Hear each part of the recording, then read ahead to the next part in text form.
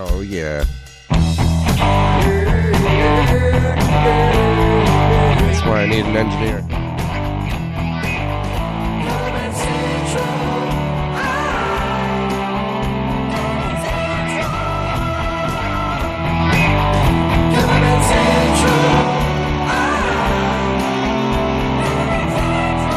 Yes, sir. Caravan Central Wisdom Hour number 18 for whatever day it is. Oh, September 12th, 2017. I'm Steve Witchell in New Hampshire. And this is Tony Bonner coming to you live from top of the Empire State Building. Yes. That's where Z100 is, too. We're 18. Lucky. We're finally legal. We are finally legal. We can vote. Vote, and we can get in trouble. We can serve in the armed forces. But we cannot buy alcohol legally yet. No, we can be charged for crimes as an adult. Yes. Yeah, so we need to be on our best behavior. Post. Here we go. 18, man. It's been, what month did we start doing this in? Do you remember? 18 weeks ago. Yeah, but it wasn't because we missed. So that's 20. We missed 2 weeks, yeah. Weeks divided by 4 is about 5 months and then 2 weeks. So 5 months ago, we're in 9, so that's April. We started this in April. Wow. It's pretty quick math, huh? On the spot. It's very good. I'm glad you did that because while you were doing that math, I was editing the post here on the page, the Caravan Central page, and sharing it to the group so that the group can participate. I was just telling you, I just did usually guys out there listening, usually we Tony and I will talk for 10 or 15 minutes before we start this broadcast and kind of go over the stuff that we're going to talk about. And then today we didn't really have the time, so we're just doing this flying by the seat of our pants. This is live, brother. Is live the way it is, the way it should be, keeping it real. So I went and I did a Facebook Live broadcast about 45 minutes ago or so, just promoting this podcast, trying to get people to join in and participate with us, give us comments, ask us questions, and because we want this to be a whole community thing happening. So we're live on the page, we're live in the group. There is a link there, and people will see it hopefully and click on it and listen and chime in and let us know. And even if you don't have a question or comment, just say hi, let us know you're here. In the comments, either you can comment right under the link in the Facebook group, under the link on the Facebook page, or in Spreaker. So I am going to pay attention to all of this, and if I see a comment, we'll read it. Yes, we won't wait till the end after the show's over to be like, 15 comments, excellent. Right. Which is what I end up doing every week. And that's because you and I get into these conversations and we start getting all into it, and then I'm not even paying attention to the screen of anything going on. So there's a little icon here at the bottom that shows when there's messages. All right, so here's the thing I just discovered. In Spreaker, I can open this communication window, so when there's a comment, I will actually see it right away. So, all right, this is cool. This makes things easier. I'm learning as I'm going here, dude. We learn as we go. Journey. Want to learn every day. If you're not learning, you're forgetting. Right. The journey? You mean don't stop believing? No. Don't stop learning. No. Because if you're not learning, you're forgetting. There's a funny thing. I play at the Swamp every week, 3 nights a week, and sometimes more. And there's another bass player that does 2 of the other nights. See, now I have I'm interrupting my story, but I have this chat open, and Alec Courier came in and said, "Hi, Steve," and he is a guy who listens to us all the time. So I'm glad I opened this Alec, window. What's up, brother? So now I can actually see him, and I can see the comments. This is cool. And I apologize, Alec, for not responding to you in other episodes. Because I just didn't have this communication window open, so I didn't see it. But anyway, there's another bass player that plays at the Swamp the other 2 nights, and he's a friend of mine on Facebook. Really good guy, great bass player, great singer. Plays in a band down here called the Molly Ringwalds, which is excellent. Yeah, and they are like the nerds of the South, dude. They dress up all like characters from bands from the 80s, and he dresses up like Dee Snider, poor guy. I mean, like full-on wig, makeup, outfit, everything. And they do very well. They play the biggest places here, and they tour around, too. They actually have a tour bus, man, that's dynamite. It's, got the artwork on the side and stuff. But he was, I don't think it was last week. It might have been 2 weeks ago. A night when I was off, I saw him post something about playing Don't Stop Believin', and he was sort of groaning in his text, in his post about it. But then he was, and he said, I'm going to do this every time we play it. So I was like, all right, I'll see you again at 10 o'clock tomorrow night. Because generally what we would do at the Swamp, one of the singers anyway, frequently will call this song Don't Stop Believin' when we come back from break. So we do 2 sets, which is an hour and a half. And then we break for a half hour, and then we come back at 10 o'clock and do usually another 2, and don't start with Don't Stop Believin'. So I kind of joked, I'll see you again at 10 o'clock tomorrow. So then when I went back into work, Tracy, the singer, she had seen me make that comment, and so it became this big joke for the last week or so about that song, of calling it or not calling it, or what time we called it. Fun stuff. Where's your drums, man? You just did that with your mouth? Yes, like a little beatbox. That's not bad. So what's going on with you? Anything new in the world of Tony Beinert? Always new and exciting. Every day is an adventure. Indeed. But so much so, I can barely contain the excitement and share it with you, but just rest knowing the fact that it is true. I do have, I wanted to talk tonight at some point about contracts, because that was a question that came up last week that we didn't get a chance to address, about some of the things that you want to make sure you include in a contract and what makes the contract valid, right? And should it be multiple pages? Should it be, what kind of content should it have in it? And, we went through a lot of iterations of contracts over the years to finally come up with a one-page contract that has, all-inclusive information that allows you to be protected, and if nothing else, you get paid, a deposit, and the date is solidified. And it's less prevalent in clubs. Booking agents will have it, but typically a band will not. And it's not uncommon for, oh, hey, we double booked tonight, and sorry, but we have to cancel on you. All right, let's before you get deep into this, let's break it down and make it, because there's a lot of people out there, musicians out there, and bands out there that have never used a contract, and there's a lot of people out there that have.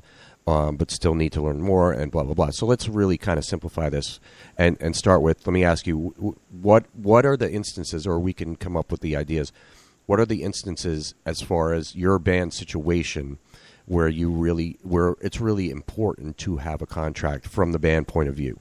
Now, I would say, like, for one example is, like, for weddings, if you're a wedding band, you generally have a written contract.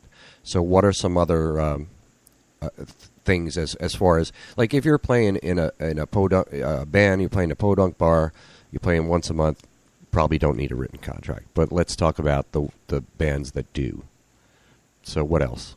Well, think about it in this context also, right? So if let's say that my band is booked at a place, right, and I have a contract, and your band is booked at the place and you don't have a contract, and somehow we get double booked, you're getting bumped.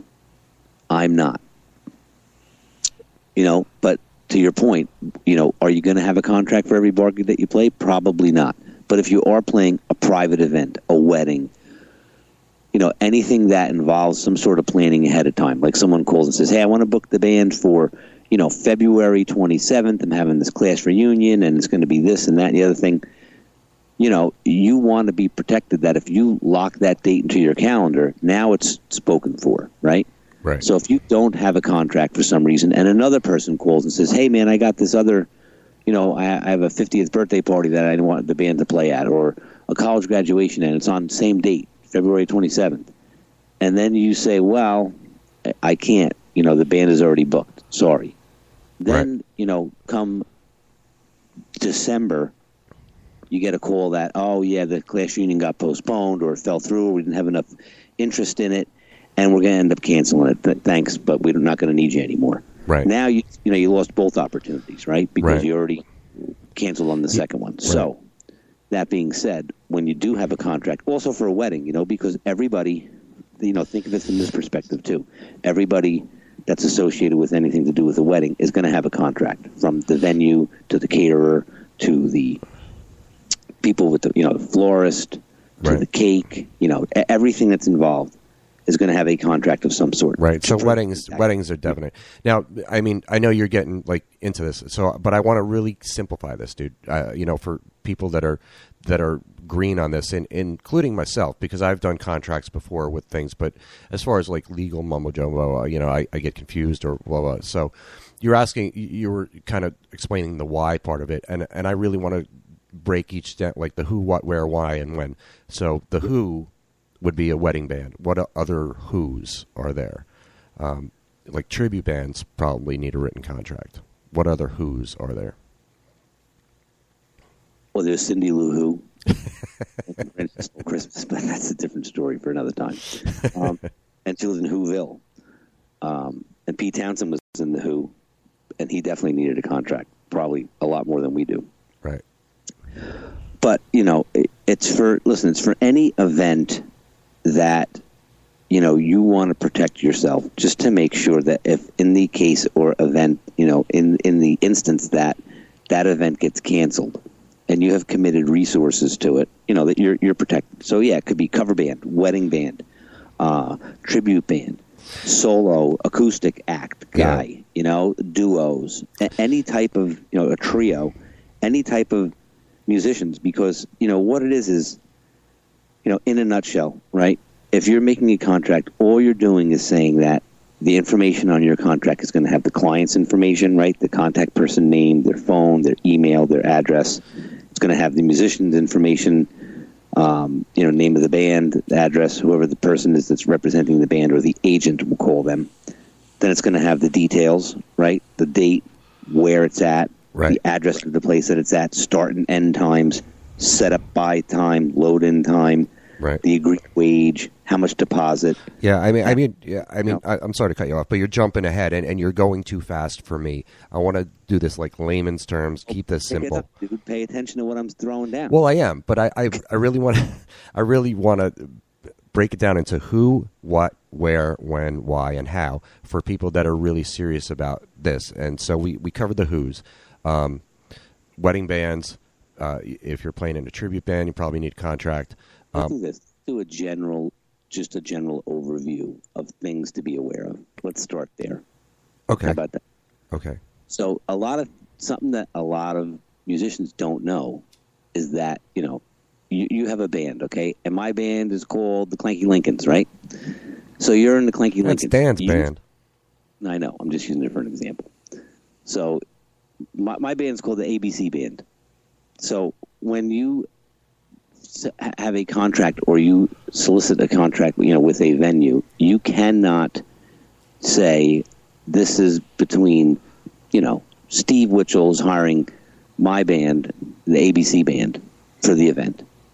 Because the ABC Band, unless you're incorporated or you have an LLC or there's something that, lists that as an entity, doesn't exist. Legally, it doesn't, it's nothing. There's no type of asset there. So in the event that you are going to play a wedding at a venue, that venue may request vendor insurance, because at that point you become a vendor. You're the band for the event, much like we talked about the florist, the caterer, the other people that are bringing things into the event. You're another vendor. So they ask for insurance. Mm-hmm. So if you go and get insurance for the ABC Band and there's no such thing, there's really no one is insured.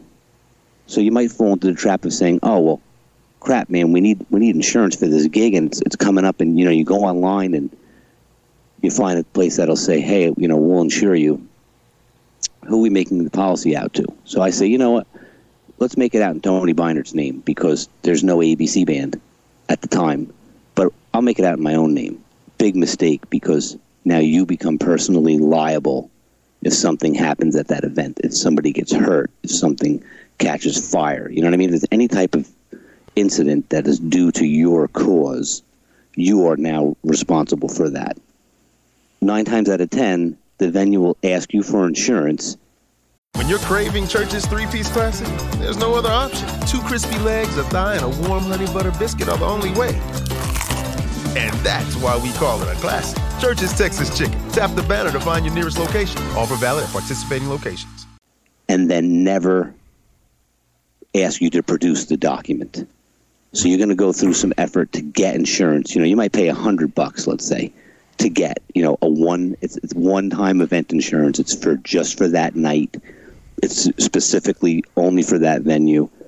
And then it expires. Now, when you become a working band and you are, say, playing a lot of weddings, then you may be an LLC. I may be the ABC Band LLC, and these are the members of the LLC, which would be the band personnel. Then you could solicit insurance under the band name. And again, if it becomes more cost effective if you have 10 or 15 weddings that you're going to play, you might get a policy for the year for $250 as opposed to paying $50 or $75 or $100 for these individual one-offs. So all those things really kind of fall under the why you should have a contract. Protect yourself and all those details that you just enumerated. And I want to make sure we cover this again. Like for me, it just makes my brain start to hurt when I think about contracts. And I've had to sign contracts before, and I never really had to write a contract. But so we covered the who should do it, and Alec mentioned festivals. If you're playing festivals, and that's another instance where you will probably have a contract. And generally, if you're playing festivals, you're accustomed to that. If you get to that level of playing festivals, you're accustomed to playing weddings or playing casinos or playing, like if you're a tribute band, you'll play festivals a lot. So, I really want to break this down so simple and keep it like, very layman's terms. So what is a contract? A contract is generally just between you and whoever's hired you. And I think you mentioned that in the what. And the when, we kind of covered that, and the why, you really covered that. But I want to get to the how. If you're in a band and you're thinking, okay, we want to cover ourselves, we want to cover our bases, protect ourselves, what is the step they take in how to get a contract? Do they hire a lawyer to write one up? Do they take one that's already written and customize it for them? Do they rely on an outside source? How have you gone about getting a contract done, written up? There's a lot of standard form agreements online that you can find, that are performance agreements, contracts, for a band, however you'd like to word it. It's really the content. So what we did is we had a template over the years. It kind of morphed and organically became the document that it is today. But through exactly that, some research, speaking with lawyers or people who are in law that could review it and give you some insight into it. And there's, like I said, there's a lot of good resources online. Right. But that's typically your cheapest place to find it, because if you go to an entertainment lawyer, they're going to charge you a minimum fee, to draft a contract, to give you a template for a contract, something that is already out there that's available that you can access, for a lot less money. Right. And I'm sure, like you said, once you get to a different level of engagement, at a more professional or touring level, the contracts become several, pages and pages and pages with riders and provisions and all these other things. This is, the contract I'm speaking of is just a simple document that kind of lays out the agreement, right? That you're hiring the band for X amount of money on this date at this venue. And then you're locked in, and if you get a deposit for that, now you have a real commitment. And then, that's really, you want to find something online, like I said, that, and by no means should you review it yourself and just think that you're covered, but there's things to think about, which we'll get to, that you want to have in that document that kind of speak to some things that maybe you're not thinking about that are important, you know? Right. Now, is this something that you could include in your EPK or your electronic press kit for that's available for people that want to hire you to download? We talked about EPKs last week. Now, or should it be just provided based on circumstances? Sure, because I mean it exudes a certain amount of professionalism. It shows that you're buttoned up and you have your act together, so to speak. That you're thinking about these things and that you do have provision in place that mutually protects both parties. Right.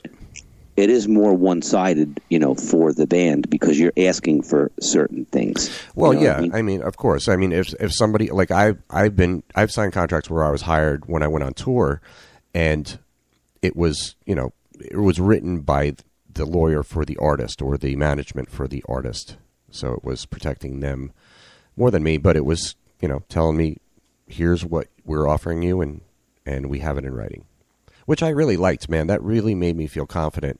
So that's a good point for about having contracts. It gives you that sense of security.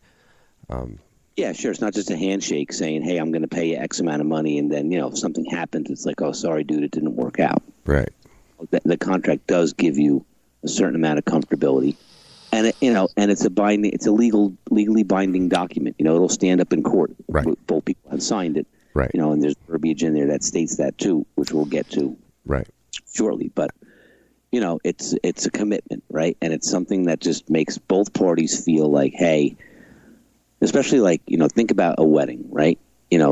When they're planning the wedding, there's a ton of stuff to think about, right? All kinds of logistics, people that are getting invited, who's flying in, accommodations, the venue, the maitre d', the menu of what the food's going to be, flowers, cakes, favors, all kinds of stuff, band, right? So the more things, on more than one occasion I've had a bride say to me, I just want to give you the deposit and sign the contract because it's something I can check off my list and I know that it's taken care of and it's not lingering, Right. So it gives us a sense of finality to it, you know, that you have a firm commitment and it's not shaky and that, my car broke down or something's going to happen, There may be, mitigating circumstances, but again, when we start talking through it, there's verbiage in the contract that will kind of speak to that. Right. And that falls under the why. And the reason I want to break it down into the simple questions is because I want to, beyond just discussing this now on this podcast, I want to put something in writing, like an article, and make it simple for people because that's a question that comes up a lot in the group and on the page about contract. Should I get a contract? How do I do it? What is it about? What are the reasons? So I really want to break it down into the who, what, where, when, why, and how for people to have a reference tool. And all your points are excellent, man. And I'm going to have to go back and listen to this and write everything down because I don't have as much experience as you do with it. Although I played in bands, lots of bands where there are contracts. I just wasn't the one that was dealing with it. Yeah, understood. And we've modified the contract over the years, to incorporate other things and make it into a single page, with all the information on it. So it's not multiple pages because 9 times out of 10, you're emailing this to somebody. You know what I mean? Right. And they're going to sign it and send it back to you. And then you're going to print it. You're going to sign it. And you're going to scan it and email it back to them as an executed agreement, right? With both parties having signature on it. And here you go. You can even take it one step further is once you have, like what I do is that when the contract is written, you put in all the pertinent information, the dates and everything. I have the contract signed. I will sign it, send it to the client, and then say, send it back to me signed with the deposit. And then your date is locked in. Right. It's one less step because if I send it to them, they sign it first, they send it back to me, then I sign it, I send it back to them, then they send the check and blah, blah, blah. It's easier just to send it to them signed already, not in a Word document, in a PDF, so they can't modify it. And then when you get it back, not that anybody does that, but, they may strike some things from it and say, I don't agree with this. It's always open for some sort of negotiation, but most, 9 times out of 10 people are not striking things from the contract that they don't agree with, because it's pretty straight ahead. It's really not a lot of legal mumbo jumbo. Right. It's just real, like, layman's terms. There's some legal, verbiage in there that constitutes the agreement, but it's not written in a way that you wouldn't be able to understand it. Right, like a iTunes agreement. Which is yeah, exactly. It's not 15 pages, and you don't have to, sign away your firstborn and things of that nature. So, my advice that I would give to anybody listening, if you're at the point where you think you should probably have a contract, then do it. Then get it done. Do the research, follow the steps you need to take to get it. Because there's people, at all levels that listen to us that are on the page and stuff. Some people are just starting out. Some people have played for a long time, but they're just getting back into it, and the scene is different. And it's learning stuff and a refresher is always good for anybody really at any level. But if you're at that point, and if there's other bands that are playing venues like you want to play or you're going to play that do use contracts, then you should have one as well. Yeah, and occasionally, I know in the past, coming when I was younger, there was a few places we played that had their own contract, that you would sign, that would stipulate how you're getting paid and, what the performance times are. And, it was written in a way, and like I said, now, when you're starting out and you're young, you don't have any legal advice per se. So what would you do in that case? If a venue wants to hire you, they hand you a contract, you don't have a lawyer, you can't afford a lawyer. How do you handle that? Well, again, what we would do is we would read through it, and see if there's anything in there that we really don't agree with or have, objection to. It may just be something as simply as, you will be paid X amount of people at the door at this rate of per person, and and then you could say, well, okay, I'm going to designate someone to stand at the door as well and count people, so there's no discrepancy, right? Because that's always a big thing. Let's say you don't even have a contract, and they say, hey, we're going to pay you by how many people you bring in. There's 150 people in the place, and it's like, yeah, you brought like 65 people. Yeah, I remember playing gigs where that was an issue, where that was the thing. Like they would, the Fireside, that was one place, dude, where there was a guy who I used to know. His name was Dave. He was a doorman there. And he was a friend, and he told me all about that. And they would sit there with a clicker, and they kept it visible. They didn't try to hide it or anything, but they sat there with a clicker all night, counting how many people were in there. And then when we got paid at the end of the night, the manager would say, "Well, you brought in, 78 people." We had like Fireside, dude. We never had. I know you played there too, and this is a club that was in North Jersey. Is no longer there, but it was a big venue for cover bands back in the early 90s, mid 90s, actually mid 90s and then the early 2000s. I played there so many times, and we never had a written contract. We just had a handshake there. And and some places you can do that with, because you said you develop a relationship with remember, places that you're going to play, like you play the Swamp, every week, right? Multiple nights. I'm sure you guys don't have a contract for every night you play there. No, I don't think we have anything, dude, in writing, to tell you the truth. I get 1099s for it, but it's fudged even, and I really probably shouldn't be saying that publicly, but well, it's hard to accurately designate a 1099 because you have to really try to allocate what was paid to the band. I mean, we go through it too. Yeah. You tally up all the invoices, and then it's broken down per person. And I'm playing 3 nights a week, 52 weeks of the year. I'm playing 150 plus gigs there, and nobody's really keeping track of how many sets we did each night. And we get paid per set. So we do, the more sets we do, the more money we make. That's our handshake agreement. That's exactly. But you have a relationship with that, with the venue, with the people that are there. There's camaraderie, like we talked about last week. There's a trust. You know what I mean? There's a handshake there. If you're getting booked for a one-off wedding and it's someone that you don't know, you're never going to play for those people again, more than likely, unless, they're attending another wedding that someone got referred to, or when you're at the wedding, they love the band and they have so and so's getting married coming up and they hire you, and then maybe those people are at the wedding. But you know what I mean? Right. It's less of a relationship. I mean, you still go into it, wholeheartedly, and you want to develop the relationship with that person and the couple and understand their needs and make sure that you really accommodate what their wants are for the day. But it's different than a club that you're going to play every week, or even if you play once a month. Right. Over the course of years, you've seen those people dozens of times, if right. not hundreds of times, and there's a trust and relationship there. When you're booking, like I said, a party or a private event with someone that maybe was referred to you through someone, that's different than a cold call where someone just says, "Hey, I went to the website, I like your band, I saw the showcase, and I want to hire you." Right.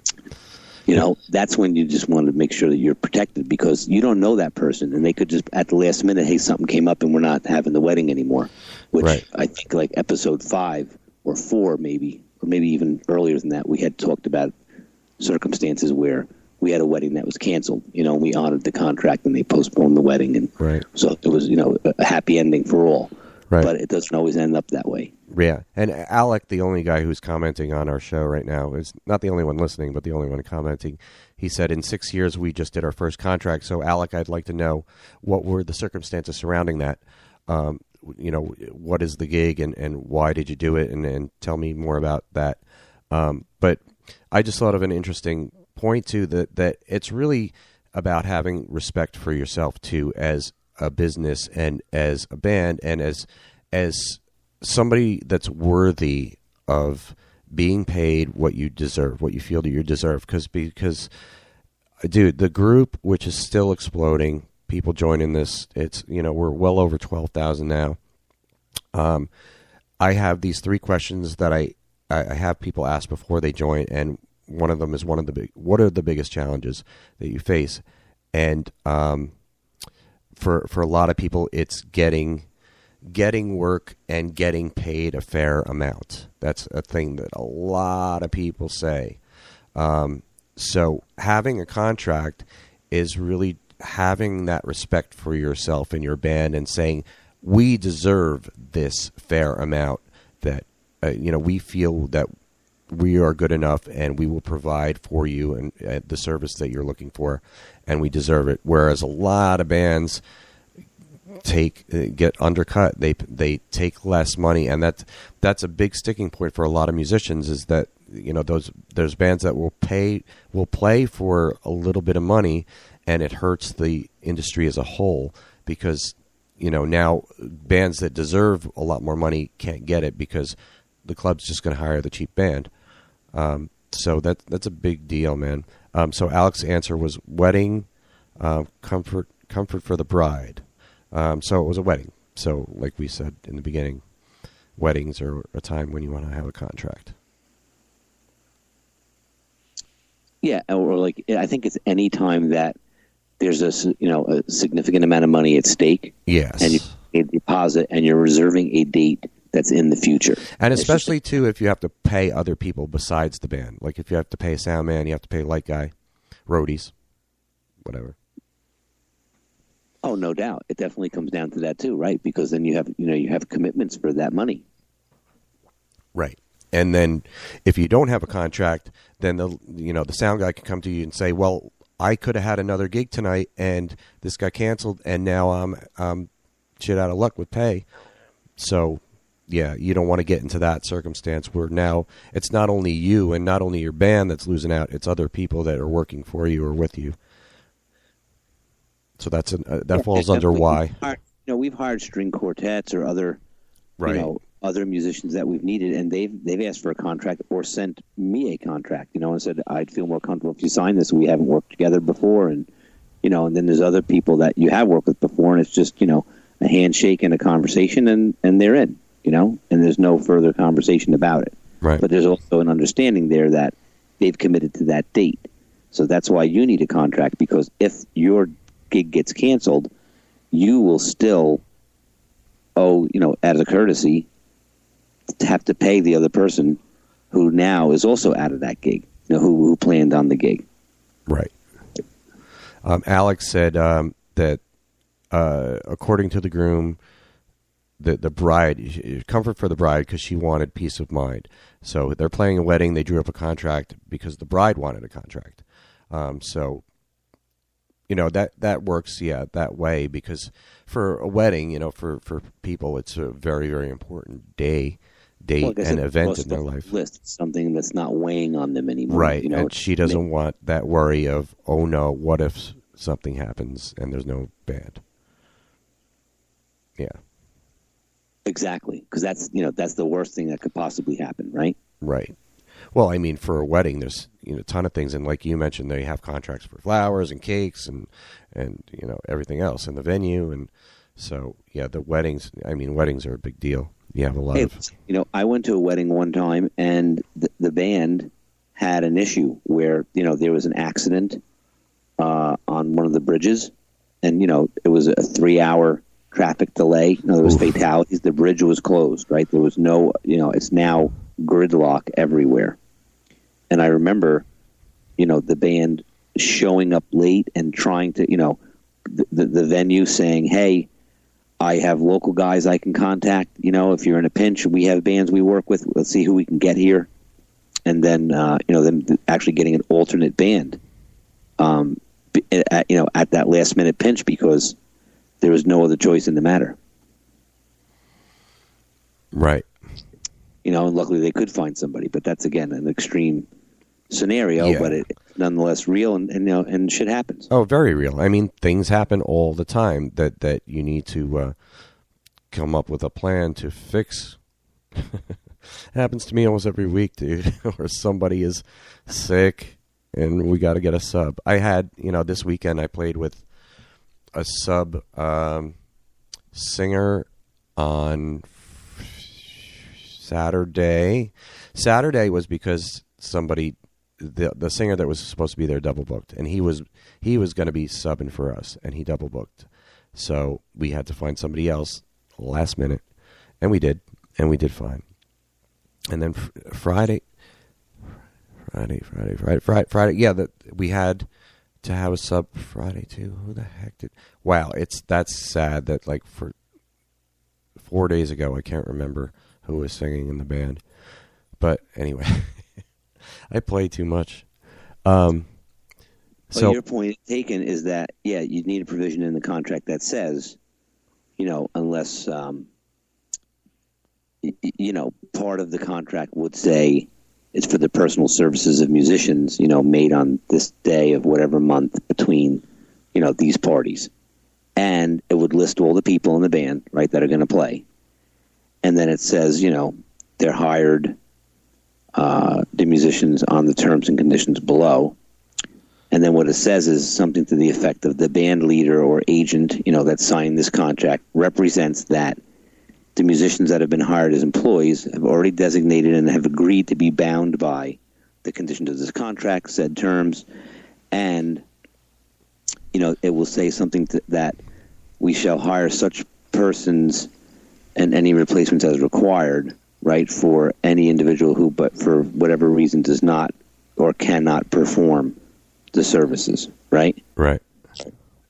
Subject to proven detention by sickness, accidents to means of transportation, riots, strikes, epidemics, acts of gods, things about, zombie apocalypse. Other legitimate conditions beyond control of the band. Right.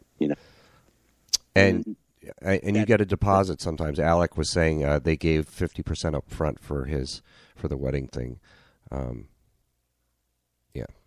Yeah, 50% is a good amount. You can go 30%. Depends on, how much. Because listen, there also has to be in that contract some kind of verbiage, in addition to all the things we're talking about, terms and conditions, where it may say something like deposits are non-refundable. Any exceptions would be at the discretion of the band. Postponements can have the deposit applied to the later date, providing that the desired date is still available. And the client may cancel the contract up to 90 days prior to the performance date without obligation of paying the balance due, but cancellations with less than 90 days notice, you can say will require 100% of the balance due, or you're not getting your deposit back. Those are things that you speak about amongst the band itself and what you're willing to live with, Right. Yeah. You had commitment to that date, and you said you have maybe forsaken other opportunities because of it. Right. Yeah, there's a lot to it. And that's all good information. I don't know how entertaining it is, but it's very... No, but it's not so much meant to be entertaining. It's just also meant to be like real, and again, if someone's writing you a check, they can't make it out to the ABC band because you'll have no way to deposit it. It typically has to be made out to someone in the band that would be the designated treasurer or who can cash that check, because if they make it out to the ABC band and you don't have an ABC band bank account and any way to cash it or deposit it, you're not, it's useless. You won't be able to do anything with the money. Right. Alec gave his props to you. He said they gave us a one-page contract that said all the basics you just went over. You nailed it. So, nailed it, brother. Awesome, brother. But let's continue since, if we can, if you're satisfied with what so far. There's just some other points in there I wanted to hit on. Okay. Shoot.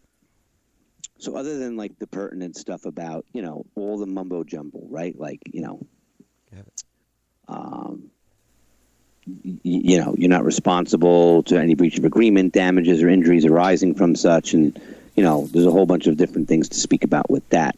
But there will also be a section like general information, okay? And that may say things like client is responsible for providing the performance area. Minimum dimensions of this area shall be blank feet deep by X amount wide. Call it 12 feet deep by 16 feet wide. Performance area shall be a solid, level, stable surface, i.e., no earthen surfaces like grass or dirt. Now, you don't want to get to the place and they're like, you're going to sit up on the lawn over there. Right. And let me jump in for a second because this occurred to me before when we were talking about EPKs, and this is something that I've done before, having a stage plot. Because that kind of fits in with what you're talking about. Now, do you have that as part of the contract, or do you have that separately, or do you have it at all?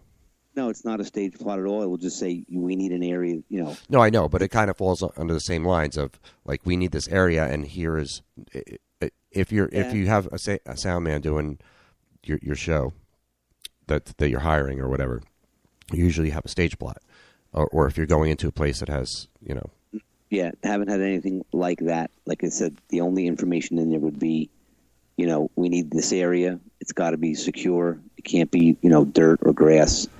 And client must also ensure proper electrical access and capacity.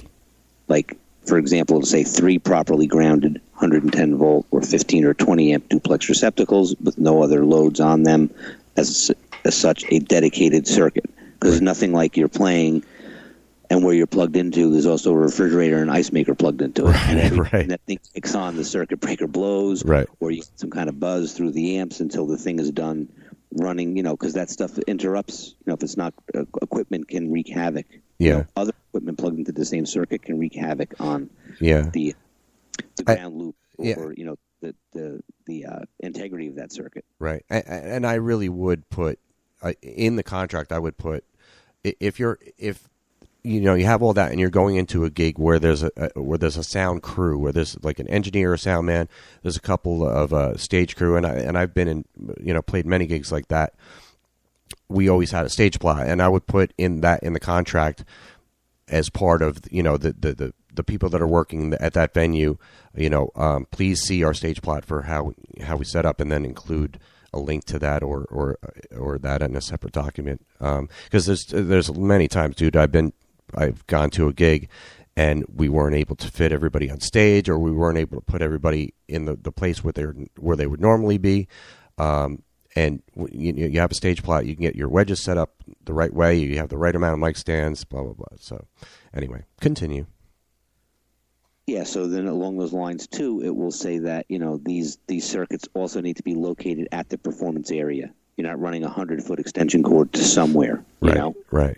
And then there's also, reference in there that, the musicians are not held responsible for power interruptions. In the event of a power outage prevents, all or part of the performance, no payment shall be reimbursed to the client. So you're covered if, all of a sudden you're into the show and there's some kind of blackout or something happens, or the breaker blows or it keeps blowing, or they can't sustain your power, that you're not screwed. Right. Also, client must provide suitable protection from elements for the entire performance area if performance is outdoors. That's super important, too, because you don't want to be outside all set up with $30,000 worth of gear. And, there's a risk of thunderstorms, but it may not rain. By the time it starts raining and turns into a downpour, it's too late. There's no way to cover your stuff, Right, sure. And then if you're bringing the PA or the sound system and the lighting, it'll state that you're responsible for providing sound system and lighting for the performance. And then another important thing to put in there is, unless otherwise agreed upon, musicians have no obligation to provide use of sound system to any other third party. Maybe there's a DJ or maybe there's somebody else there that wants to use your gear and maybe they blow it up. You know what I mean? Right. And then one of the other things is, while at the location, musicians shall maintain control of the performance area. This includes the right to restrict access to other persons as well as to remain at or near performance area at all times. Storage areas need to be identified for equipment or personal property, must be secure, and with access controlled solely by musicians. This way your cases and stuff are safe, and any other gear you may have. And then, something else that's written in there may say, unless previously agreed to, there are no guarantees a specific song or songs will be performed. So that's just some general information that maybe people don't think about. Right. And maybe it's a little too much to put in there, but at least you're covered as far as your area. They got to provide something to, protect you if it's outdoors. You need to have the proper size for the stage dimensions. It can't be on, shaky ground or uneven surfaces. Because for drums especially, you can't, it's so difficult to set up, especially your bass drum. If it's all uneven ground, the pedal doesn't sit right, then if your toms are mounted to the drum and it's crooked or it's not, you're adjusting and you're trying to make it work, and it just becomes a hassle. And you can't set up drums on grass. It just doesn't work. It sinks into the ground, and, it just makes for a huge mess. Sure. And then lastly, one other thing to think about is maybe terms and conditions of the contract. Like we talked about, it may say, if venue is outside or not climate controlled, upon band's sole discretion, musicians can delay or stop performance due to unsafe conditions, until stated end time for conditions to improve or measures taken to allow performance to continue. Force majeure shall not apply, and no payment shall be reimbursed for shortened performance due to any circumstances, due to nature. And, you also want to put in there that you need access to the venue however many hours before, prior to your setup by time or, start time, 2 hours, 3 hours, whatever you think you need. And then it will say, performance can be extended at a rate of X amount per half an hour. You determine what you want to charge. Musicians are not responsible for late start time caused by event delays. Performing past stated end time shall be at the discretion of musicians and at no obligation. After performance, musicians shall be allowed 90 minutes to break down equipment and vacate the venue.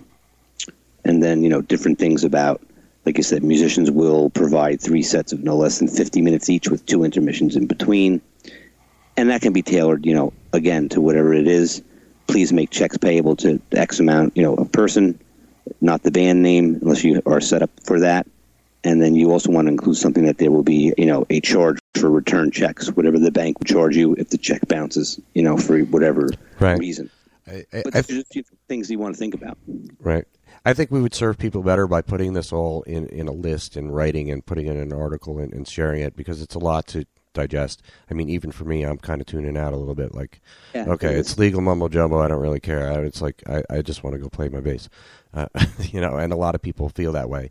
So, until they're in their bass on a 5 foot by 5 foot area. Think about it. Yeah, I know, but sometimes it's easier for people to digest this information when it's in writing in a simple list, rather than rather than listening to all of it. But it's all good stuff, man, and I'm glad you brought up this topic, because it is something that people ask about all the time, everybody's at a different level, so everybody's still learning. And me, I've been playing 35 years, and I still, all that stuff that you're talking about, that I wouldn't, half of it I wouldn't even think about, having it in writing. So that's a really good, those are really good points that you brought up, all of them.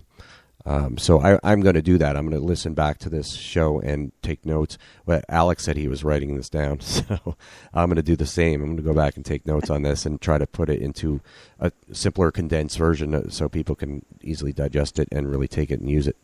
But good stuff, bro. And again, a lot of this was found online, and compiled from looking at a bunch of different contracts. Like, oh, wow, I didn't even think about that. Or, well, yeah, it's a good point. Let me include that. Right. And the verbiage of which to say it. Like the band needs good area to set up is not, going to be descriptive enough. Right. You got to be specific. Yeah. Cool. Yeah. All right. So that covered most of our hour here, but there were a couple things I want to talk about real quick. I put a post up in the group the other day, and it occurred to me that there's so much activity in this group. It's exploding. It's well over 12,000 now, and a lot of good stuff in there. There's some people that I've had to remove because they're just negative and they come in and complain and cuss at people, and I just won't have that. But I noticed that there's just not a lot of music being shared, and I would really like to see people's videos and hear their bands. I love music, and I love discovering new bands. So I put up a post the other day about maybe running a contest for everybody and having a prize for the winner. And I just put up the question of what would be a good prize? What do you guys think would be a good prize? And that's it. I would want the contest to be a video of your band, whether it's live or like a music video of one cover song. And I would pick a hashtag so that they could all be grouped together so everybody could go see them, and then have people vote on it by likes. But then some people thought that could be manipulated, which I'm not sure I agree with, because it's a group, it's a private group, and the only way you can vote on this stuff is if you're in the group. So I don't know how that can be manipulated. Or the other solution would be to have me and one or two other people decide who the winner is. And then the prizes, the ideas I came up with are like a Guitar Center gift card, a cash prize, or promotion on the page, or in the group, or both. What other ideas? That was it. So what are your thoughts on that? Like, what do you think how do you think that would be most effective for the goal, which is to get people really sharing their music? Yeah, I mean, those are all great ideas, right? But initially, like you said, it's just to get people to actually, want to post their stuff. And I think we talked about this, on a previous episode too, that, oh, we're not ready to post our stuff yet, or we're not good enough yet, or, we need to get, something better before we, just post up what you got, if nothing else, think about what we did with Dan's band, right? He sent us a bunch of video and song footage and great ideas and kind of a roadmap of what he was planning out. And we took a good look at it, examined it, and gave him some constructive criticism and some good real-time feedback, right, which made him better. Since we're eliminating a lot of the haters out of the group, it should be a safe place and a forum to where you can present your stuff and get some feedback on it, Right. It could be a competition as well. Yeah. But it could also be something, like you said, that's just more like, hey, here's, check out my band. And then you'll get some feedback on it. Oh, great. Loved it, man. Great guitar solo, this and that. Or this sounds a little out of tune. You might want to check that. But other than that, killer. So, that's sort of camaraderie and community, right. I would help. I like the idea of competition, though, because it gives a sense of urgency for people to, like, oh, I only have 2 more days to vote, or I only have 2 more days to promote the fact that I'm in this contest. So, it gives a deadline. So I think that's more incentive for people to share, and then to post their stuff, and then to share it with people and get people excited about it. So that's kind of why, because I've done it before where I just picked like a featured video of the day. I've done that, and I did it for a while, and it was okay. It didn't get a lot of other people that didn't know the band to listen to to the band, to watch the video, to comment on it, to like it, to share it. So I want to give people a reason to do that. I want people to actually listen to other bands and support each other, because that's really what I want this group should be about. And it really is about, with 12,000 people, most of them support each other. So I want them they support each other with ideas and questions and whatnot, but I want them to support each other with their music as well, because we're all in this together, and it's really not in the end a competition, but it's something that we all kind of enjoy and do. And I would like, for me, I love listening to other bands. I love discovering great singers and great guitar players and whatnot, and I think there are a lot of people out there like me, a lot of musicians anyway. Yeah, and I think there's definitely a competitive nature to everyone. Sure, sure. To break it out with the bands is a great idea too. To put it up and see what the feedback is. Yeah, Alec likes the idea. He said people are chomping at the bit to post their stuff. This would be huge, and I think that's true. And I want to segue that into the website too, because I want to incorporate that into the website once it's done. And again, I'm working on this by myself. I had somebody who was kind of helping me, and he just completely disappeared. So I'm back to doing it by myself. Yeah. So it's a slow go. But I'm considering one of the features that I want to have on the website is a forum where, much like the group, people can go and ask questions and discuss things amongst each other. But the issue that I'm having, the biggest issue that I'm having with the group, is that there's people that are coming in that are negative and that are just kind of trolling and cussing each other out and being just counterproductive. So I'm considering this, and let me know what you think. And I want anybody else that's listening to let me know what they think about this. When I launched this website, I want it to be subscription-based. I want people to pay a fee for it, and a nominal fee, like $5 a month, maybe. And the reason for that is because I want people that are serious about what they do to be a part of this. So your trolls and your haters and stuff, they're not going to pay a subscription to go in there and just be an asshole. So I want people that are, I hate to say quality people, but people that are just have the drive and the love for music, and whether it's a weekend warrior thing or a serious, full-time job thing, I want people that are really serious about, what they do. And I would offer, what I would do is I would offer the people that are in the group now the ability to join for free, to have like the first 6 months free, or the first year free maybe.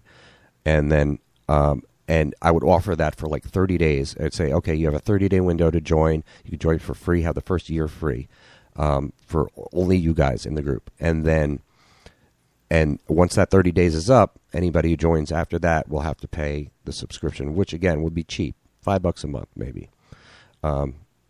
And I wouldn't go less than that, but I probably wouldn't go much more than that either. So the issue that I've heard when I've presented the idea of people paying for something is that, why should I do that when there's all these other free resources out there? But I know what the free resources are out there, and none of them I think are worthy of paying for, because they're just not high quality. I'm going to offer high quality and make it worth paying $5 a month for. So what do you think about that, Tony? And anybody else? Alec? You'll definitely weed out, to your point, the haters and the people that are just, logging on to troll, so to speak.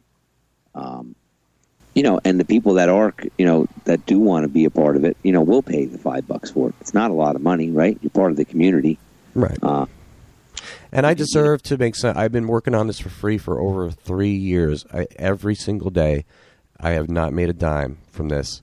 And if I start making a little bit of money from this, then I can devote a lot more of my time to it, because then I don't have to play 5 nights a week. And to tell you the truth, dude, I don't want to play 5 nights a week anymore. It's exhausting. I love to play, but I want to play because I want to play, not because I have to play.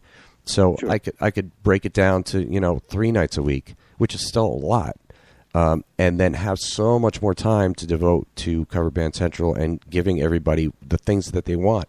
Because I've heard what they're asking for, and I could provide it, but I just need more time and more finances to do it.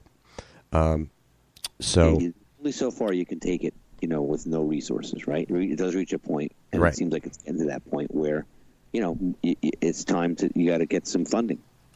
Right. So I even considered with the contest having there be an entry fee for that, but I think the first time I do it, I'm going to do it for free. So you got to give stuff for free if you want to make money. And you definitely want to start it somewhere, and and get people engaged and have them start, and then submitting their stuff, and like you said, get the contests and the competitions going. Right. So that's what I had to say about that. If anybody has any feedback on that, please let us know through Spreaker here or through Cover Band Central page on Facebook or the group. Make sure you join the group. The group is exploding.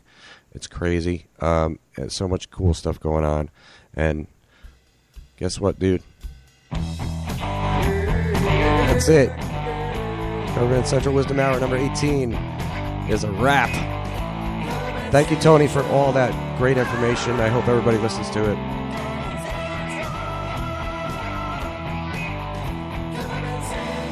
And we will see you again next Tuesday night,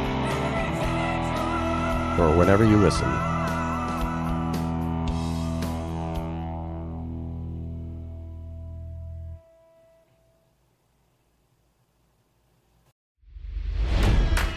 It's NFL draft season, and that means it's time to start thinking about fantasy football.